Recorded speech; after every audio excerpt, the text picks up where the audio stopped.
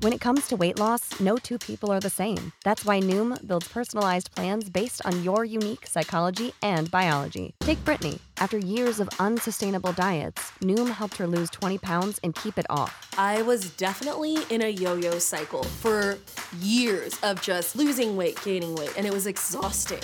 And Stephanie. She's a former D1 athlete who knew she couldn't outtrain her diet, and she lost 38 pounds. My relationship to food before Noom was never consistent. And Evan, he can't stand salads, but he still lost 50 pounds with Noom. I never really was a salad guy. That's just not who I am. Even through the pickiness, Noom taught me that building better habits builds a healthier lifestyle. I'm not doing this to get to a number. I'm doing this to feel better. Get your personalized plan today at Noom.com. Real Noom users compensated to provide their story. In 4 weeks, the typical Noom user can expect to lose 1 to 2 pounds per week. Individual results may vary.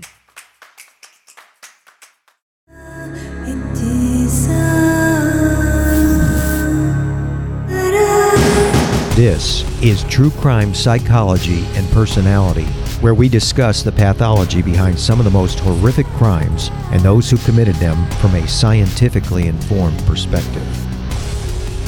I'm Dr. Todd Grande. I have a PhD in counselor education and supervision, and I'm a licensed professional counselor of mental health. Dr. Todd Grande, that's my YouTube channel.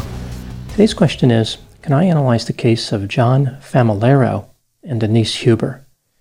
John Familaro was born on Long Island, New York, on June 10, 1957. His mother was named Anna, and his father was named Angelo. He had an older brother and sister. John's family moved to Orange County, California when he was young. John had difficulty in school as he frequently engaged in disruptive behavior. Growing up, John was considered to be quiet and awkward. He mostly stayed to himself. His mother was very strict with him and his siblings. John's older brother eventually worked as a chiropractor, but that came to an end when he was arrested in 1980 for crimes of a sexual nature. He spent 2.5 years in a mental hospital.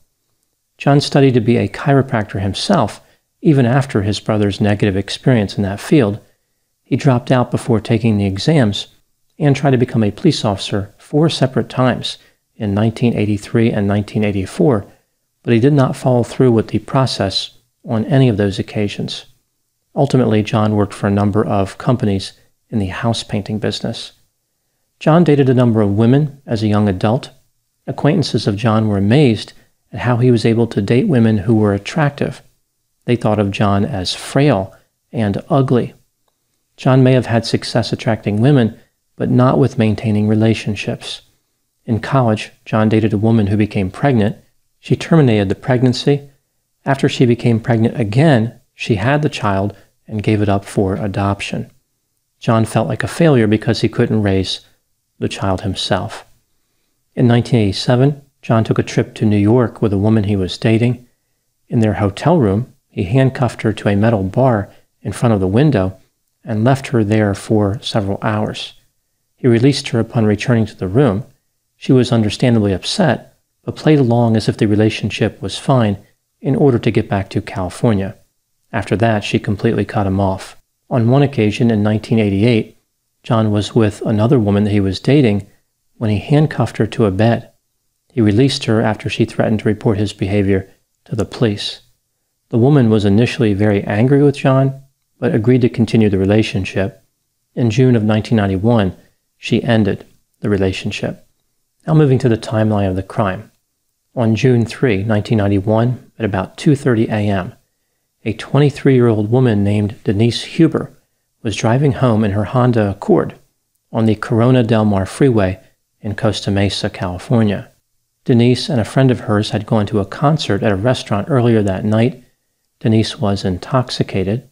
As she was driving, the right rear tire of her vehicle went flat. She pulled over to the shoulder and activated her hazard lights. At this point, John abducted Denise, probably after he encouraged her to enter his pickup truck. John committed an assault of a sexual nature after handcuffing Denise. He then murdered her by striking her in the head about 31 times with a claw hammer. The police found Denise's vehicle the next day. The battery was dead from the hazard lights being on. A police dog picked up her scent, but lost it 75 feet down the freeway. There were no signs of a struggle or any other evidence of a crime. The police noticed that there were many payphones within close proximity to where Denise's vehicle was parked. There was a motel that was open 24 hours a day nearby, and an emergency call box was on the freeway just a few hundred feet away. The police believed that somebody must have kidnapped Denise close to her vehicle before she had a chance to make it to a phone. The police investigated people who knew Denise, like the friend that she was with that night, but all of them were cleared of any wrongdoing. The case went cold. After John killed Denise, he purchased a freezer and put her body in it. In 1992, John moved to Dewey, Arizona in a stolen Ryder truck and took the freezer with him. He lived in a house next to where his mother lived. He had the freezer in the back of the truck. The freezer was powered by an extension cord which ran to his mother's house. On July 9, 1994, a couple named Elaine Canalia and Jack Court agreed to buy some paint from John after talking to him at an open-air market in Prescott Valley, Arizona. The couple took their 10-year-old grandson to John's home to pick up the items. A few things about the encounter made the couple suspicious. There was a 24-foot GMC straight truck in the driveway. It was a Ryder rental truck and had an out-of-state license plate. There were hundreds of paint cans in the backyard. John appeared to be in a rush when loading the items into the couple's truck. The couple's grandson asked John if he could use the bathroom, but John said the water in the house was shut off. When the grandson started playing with a cap gun, John snapped at him, insisting that the neighborhood was a quiet place. As the couple pulled away, John stared at them intensely. The couple eventually reported what they observed to a friend of theirs who was a police officer. The police investigated, believing that perhaps John was running a methamphetamine lab due to the paint cans and the stray truck.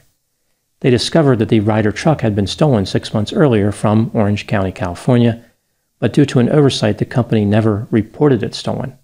On July 13, the police searched John's property. The good news for John is that they didn't find any drugs. The bad news for John is that they found the freezer containing Denise's body. John returned home at 5:30 p.m. and was immediately arrested. He initially cooperated with the police, but then when they brought up the topic of the freezer, John became frosty and asked for an attorney. The police found additional evidence connecting John to Denise's murder, including a claw hammer with blood on it, a nail puller with blood on it, a receipt for the freezer showing that it was purchased 9 days after Denise disappeared, and a number of items belonging to Denise, including her purse, driver's license, credit cards, checkbook, shoes, car key, and jacket. Many of the items were covered in blood. The police discovered that John once operated a contracting business out of a storage area in Laguna Hills, California. The police in California found Denise's DNA in that storage unit. John was tried in Orange County, California, and convicted of first-degree murder. He was sentenced to death. Now moving to my analysis. There isn't much question about John's guilt. Clearly, he killed Denise. His defense attorneys didn't even argue that he was not guilty. Rather, they tried to say that he didn't kidnap Denise, like she went with him voluntarily, and then he killed her in the heat of the moment. His attorneys were simply trying to avoid John being sentenced to death. Anatomy of an ad. Subconsciously trigger emotions through music. Perfect. Define an opportunity. Imagine talking to millions of people across the U.S. like I am now. Identify a problem. Creating an audio ad is time-consuming. Offer a solution. Utilize cutting-edge AI. Imagine creating all that in under 30 seconds. Well, we did to create this ad. To learn more about AI in the audio industry, download the white paper from audiostack.ai. Greetings from Evergreen Podcasts. We're rolling out a listener survey, and we want to hear from you. The information in the survey will help us gather statistics and in turn make our shows more appealing to advertisers. I know most people don't like ads, but this is one of the only ways our shows make money and help keep their lights on. We promise it will only take a few minutes, but the impact on our podcasts will be tremendous. As a token of our appreciation, we'll randomly select one lucky participant each month to win an exclusive merchandise package from Evergreen Podcasts. Head to evergreenpodcast.com/listenersurvey to help a show and possibly get some free stuff for doing so. We can't thank you enough for the support. Now back to the show. Why did John become a killer? His childhood experiences may contain some of the answers. When John was growing up, his mother focused her attention on his older brother. She appeared to live vicariously through John's brother, and she encouraged him to participate in a number of extracurricular activities. She did not treat John the same way. In reality, Anna mistreated all of her children. It was just a matter of degrees, like who was treated worse. John's mother verbally mistreated their father. The children did not understand why their father would not defend himself or why he did not defend them. John spent a lot of time in his grandmother's residence when he was young instead of playing with other children. The bond between John and his grandmother was unusually close, as if John was trying to replace the affection he should have been receiving from his mother. There was this effort to compensate for something that he needed. John's mother, Anna, had a number of strong beliefs and unusual behaviors. She had a restrictive view of how the family should interact with others. She would not let them talk about religion, what was going on with their family, or politics. Even the communication between the siblings was restricted. For example, they were not allowed to talk to each other when riding in a car. When they watched television, they had to sit in specific places and no deviation was permitted. When the children did manage to have a conversation, their mother would listen in. John's mother, Anna, viewed the neighbors and other outsiders as enemies. She would not invite any of them into her house. Neighbors described Anna as frequently panicked about her children. She would yell at the neighbors' children for small infractions, like stepping on her grass. Neighbors said that when they would talk to Anna, she was overpowering, argumentative, and opinionated. Anna had very pronounced religious beliefs. She was Roman Catholic and attended Mass frequently. She would pray louder than anyone else in church, which sometimes led to ridicule. Anna and her children were always focused on what was going on during Mass and never interacted with any of the members in the church. Anna appeared to have a number of compulsions. The family house contained excessive quantities of newspapers, magazines, and other items that she didn't need, which were stacked into various piles. Some of those piles were 4 feet high and made navigating through the house difficult. Anna frequently washed her hands in excess of what was recommended. Anna was particularly obsessed with the topic of sex. She viewed it as disgusting and repulsive. She did not allow her children to learn about it or talk about it. No mention of sex was ever tolerated in the house. She used to watch TV next to her children to make sure they didn't view anything even marginally related to sex. On some nights, Anna would wait outside the rooms of John and his brother and barge in suddenly in an effort to discourage them from masturbating. Apparently, this tactic profoundly frightened them. It probably not only prevented masturbation, but prevented them from sleeping, like they had to wonder when their mother was going to open the door and scare them to death. As her children grew older and developed a natural curiosity about sex, Anna would become hysterical and reprimand them for bringing up the topic, insisting that they would burn in hell forever if they thought about sex. It appears as though this was a common tactic of Anna. Whenever the children violated any type of rule, they were facing eternal damnation. It sounds like Anna was trying to give them a preview of what hell was going to be like by doing her best to impersonate Satan, except she was doing too good of a job. When John was young, he was considered to be quiet and awkward. He was frequently bullied by his classmates in school. He did not have any friends. John was expelled from school in the 4th grade and had to go to a different school. Like his mother, John appeared to have some compulsive behavior. One compulsion involved trying to balance physical contact. For example, if someone touched one of his hands, he would make them touch his other hand. Or if somebody brushed up against his shoulder, he would make sure his other shoulder was touched as well. It was almost like he was trying to maintain symmetry with the contact. He would have this obsession that having one side touched and not the other put him out of balance in some way, and the compulsion would be to make sure the other side had contact. John was described as hyperactive and nervous. He had a twitch in his neck that became worse with stress. Sometimes the twitch would become more pronounced when he was getting ready to go to school, something he dreaded. Later in life, some people found John to be intelligent, articulate, and personable. Other people felt as though he was a bizarre loner who gave off a creepy vibe. It appears as though some people could detect his narcissism and psychopathy, and others could not. He was able to maintain romantic relationships mostly based on his ability to be charming. When considering John's history, what do I think happened in this case? This is just a theory, my opinion. It sounds like John may have had some obsessions and compulsions when he was younger. Some of the behavior may have been due to genetics, but other behavior may have been caused by his experiences. Sometimes when people are brought up in an overly strict religious environment, they develop obsessive-compulsive traits. The constant fear about spending eternity in hell is too much pressure on them, mostly because of the eternal and burning parts. They can't handle that much stress. They're constantly worried about the fires of hell. As the stress builds, it leads to obsessive thoughts, which in turn lead to compulsive behaviors.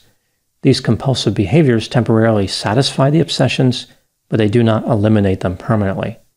The compulsions actually make the obsessions worse in the long run.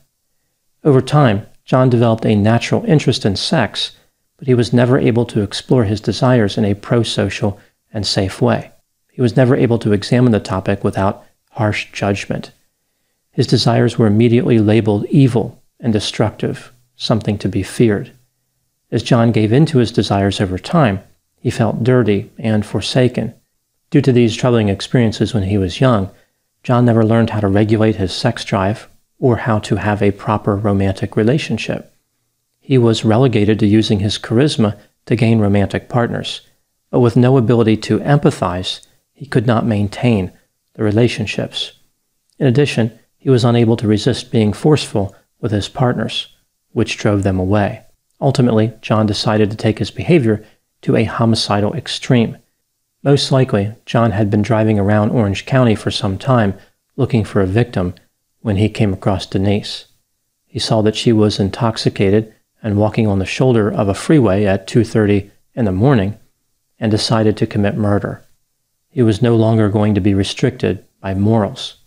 After committing the murder, he was so pleased with himself, he kept Denise's body and her belongings to serve as a reminder of his crime. Now moving to my final thoughts. Fear is an interesting construct in that at a moderate level it can be useful, but too much or too little can be destructive. John started out with a tremendous fear of hell, which was instilled by his mother. His high level of fear was something he simply could not cope with. At some point, he moved to the other extreme, to a world without fear, anxiety, or regret, to a world where consequences did not matter, and he was empowered to explore his darkest desires. This has been True Crime Psychology and Personality from Ars Longa Media. This content is for educational and entertainment purposes only. Ars Longa Vita Brevis.